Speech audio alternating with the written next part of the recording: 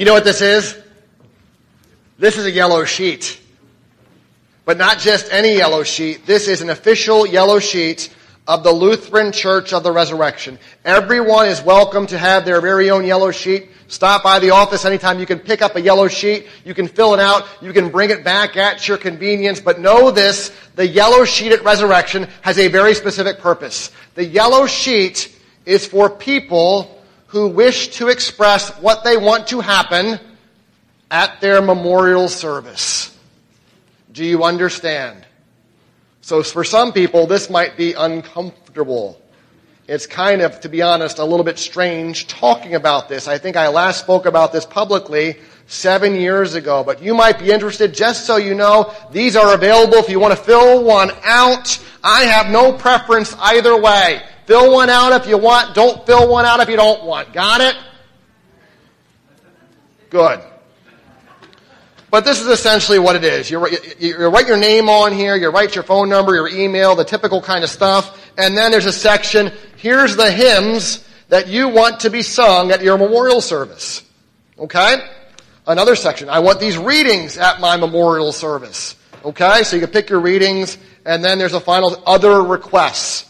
You can write down anything you want for your memorial service, and we will try and accommodate you within reason. Like you can write, well, I want my grandkids to be pallbearers. I want my children to speak that day. I want my godparents to do readings, whatever you might want. I want an ice cream party downstairs in the gym following the service. You laugh, we've done it twice. We've had 2 ice cream parties here at the church, and I said this at all the services, and now I think I have 5 more lined up. So that's what the yellow sheet is for.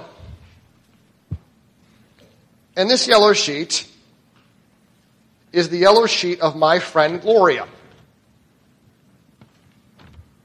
And if you didn't get the email this week, Gloria passed away on Thursday. Gloria had her service here yesterday morning. And maybe you didn't know Gloria. Gloria went to 8:30 church.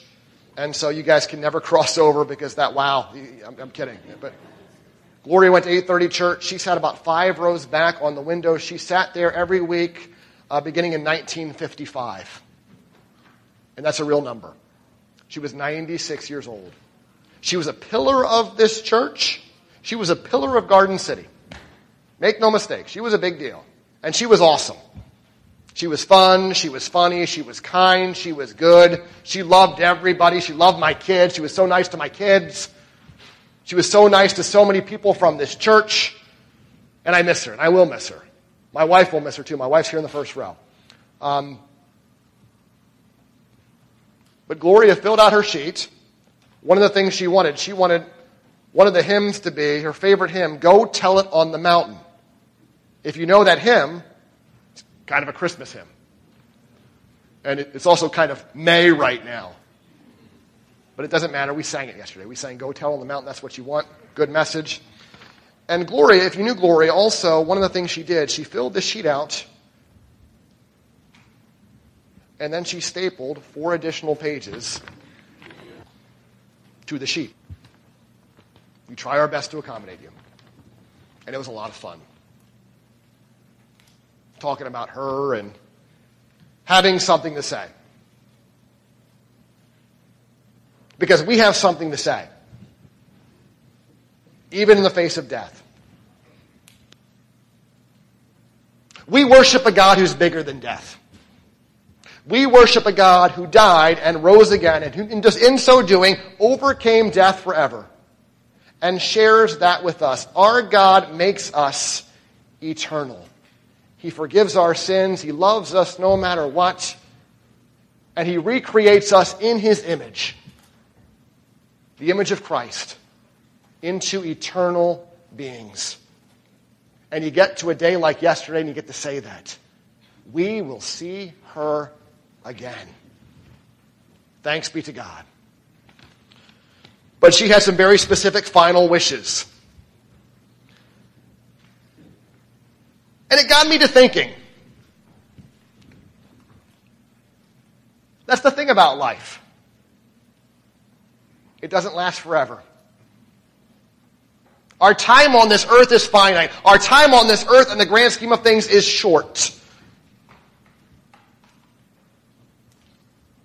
And at some point you kind of have to wrestle with that a little bit. And part of wrestling with that is this question that pops in sometimes. What's going to happen when I'm gone? What's going to happen to my stuff? I got a lot of stuff.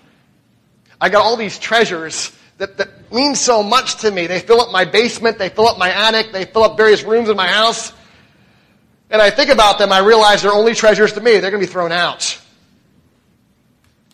What's going to happen after? Who's going to walk the dog? Who's going to fold the laundry and put it away? We have a really elaborate system in my house. There's important things that need to happen. What are they going to say about me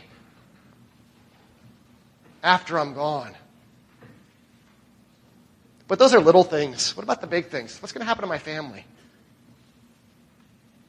What's going to happen to the people I love, the people I care about? I need to know they're going to be okay.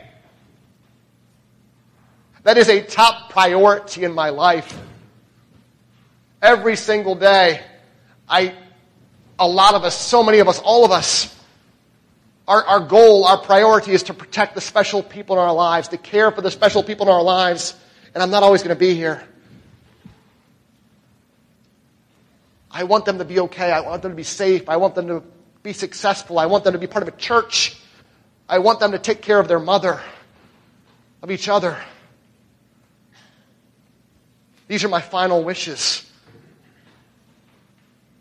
I got a long time, don't worry. I hope.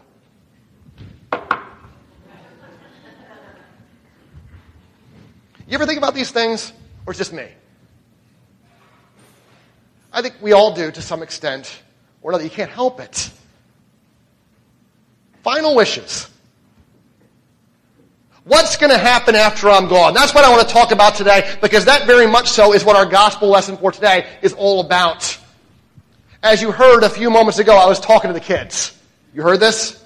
And this week we celebrate something big and special in the life of the church. Thursday, 40 days after Easter, is, once again, Ascension. That's right. Jesus defeated death. Jesus forgave all of our sins. Jesus forgives all of our sins. And 40 days later, he ascended into heaven. So in the most literal sense, Jesus is not on this earth. Jesus no longer walks among us. He left with a promise to come back one day and take us to be with him forever. The fulfillment of who we are, what we believe, the culmination of history. We will go to be with God forever through Jesus Christ. But Jesus left. But before he left, he had some final wishes. Some things he wanted us to do.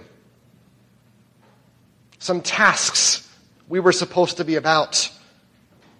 Jesus had a vision for who and what we are supposed to be. This is what Jesus wants for you and for me. He says,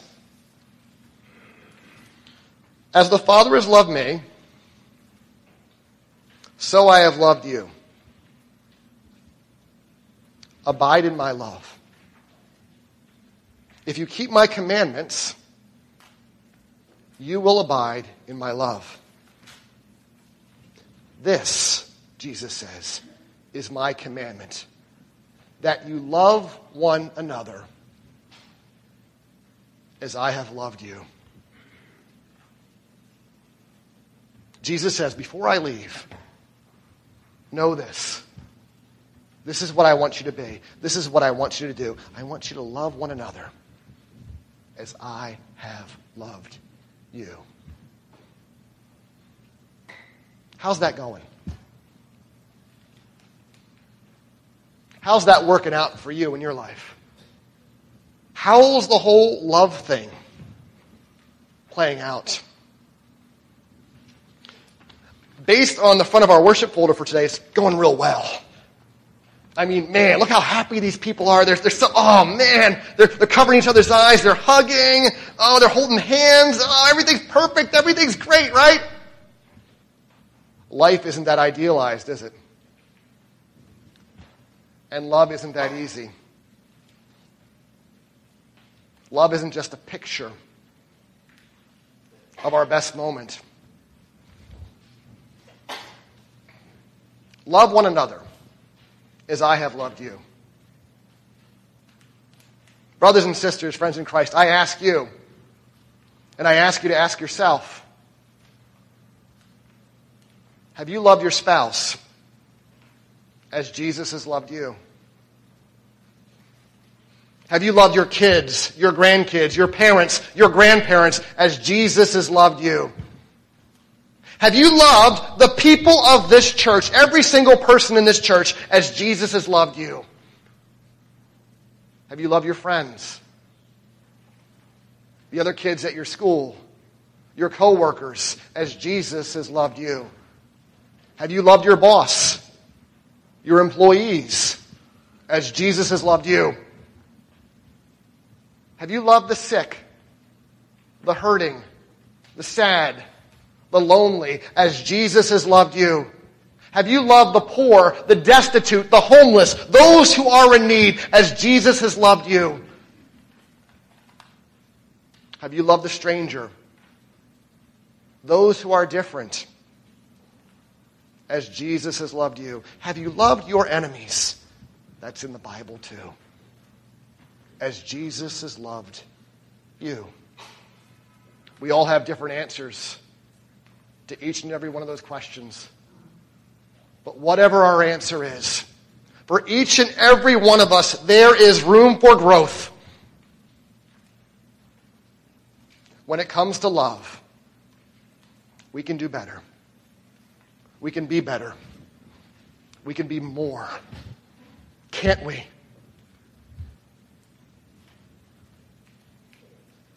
That's the thing about commandments. In the kingdom of God, there are commandments. There are things we're supposed to do. There are things we're supposed to be. And I like hearing them. I love having something to strive for, a goal to shoot for.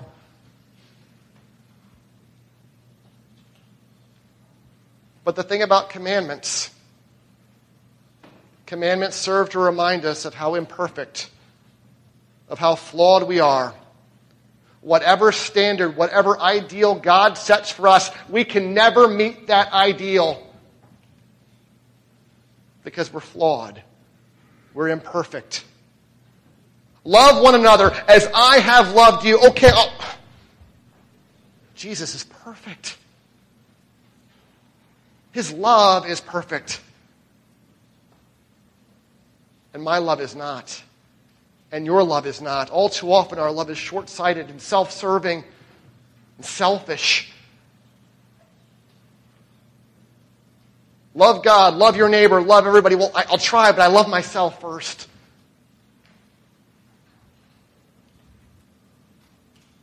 Love one another, Jesus says, as I have loved you. I hear that and I'm filled with regret.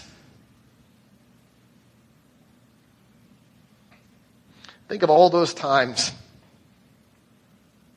I could have done more. I could have said something nice.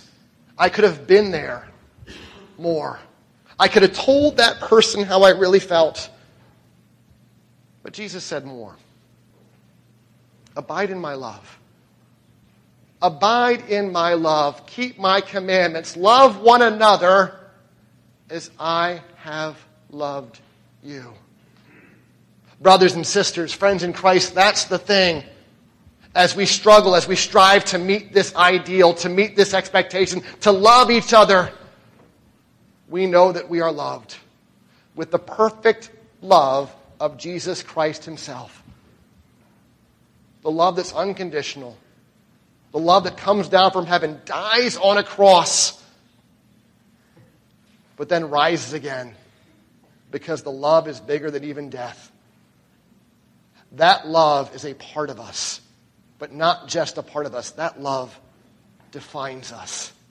It is the foundation of our existence. And no matter what,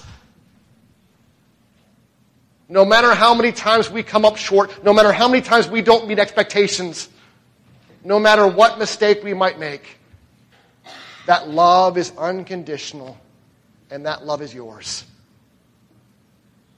Brothers and sisters, friends in Christ, love. Because you are loved. Love, knowing there is nothing in all of creation that can separate you from the greatest love that there is, the love of Jesus Christ, our Savior and Lord. Any final wishes? Here's the thing. You can put whatever you want on the sheet. We're going to say the same thing. We're going to say the best thing we can say about any human being who lives on this earth. From our gospel reading for today.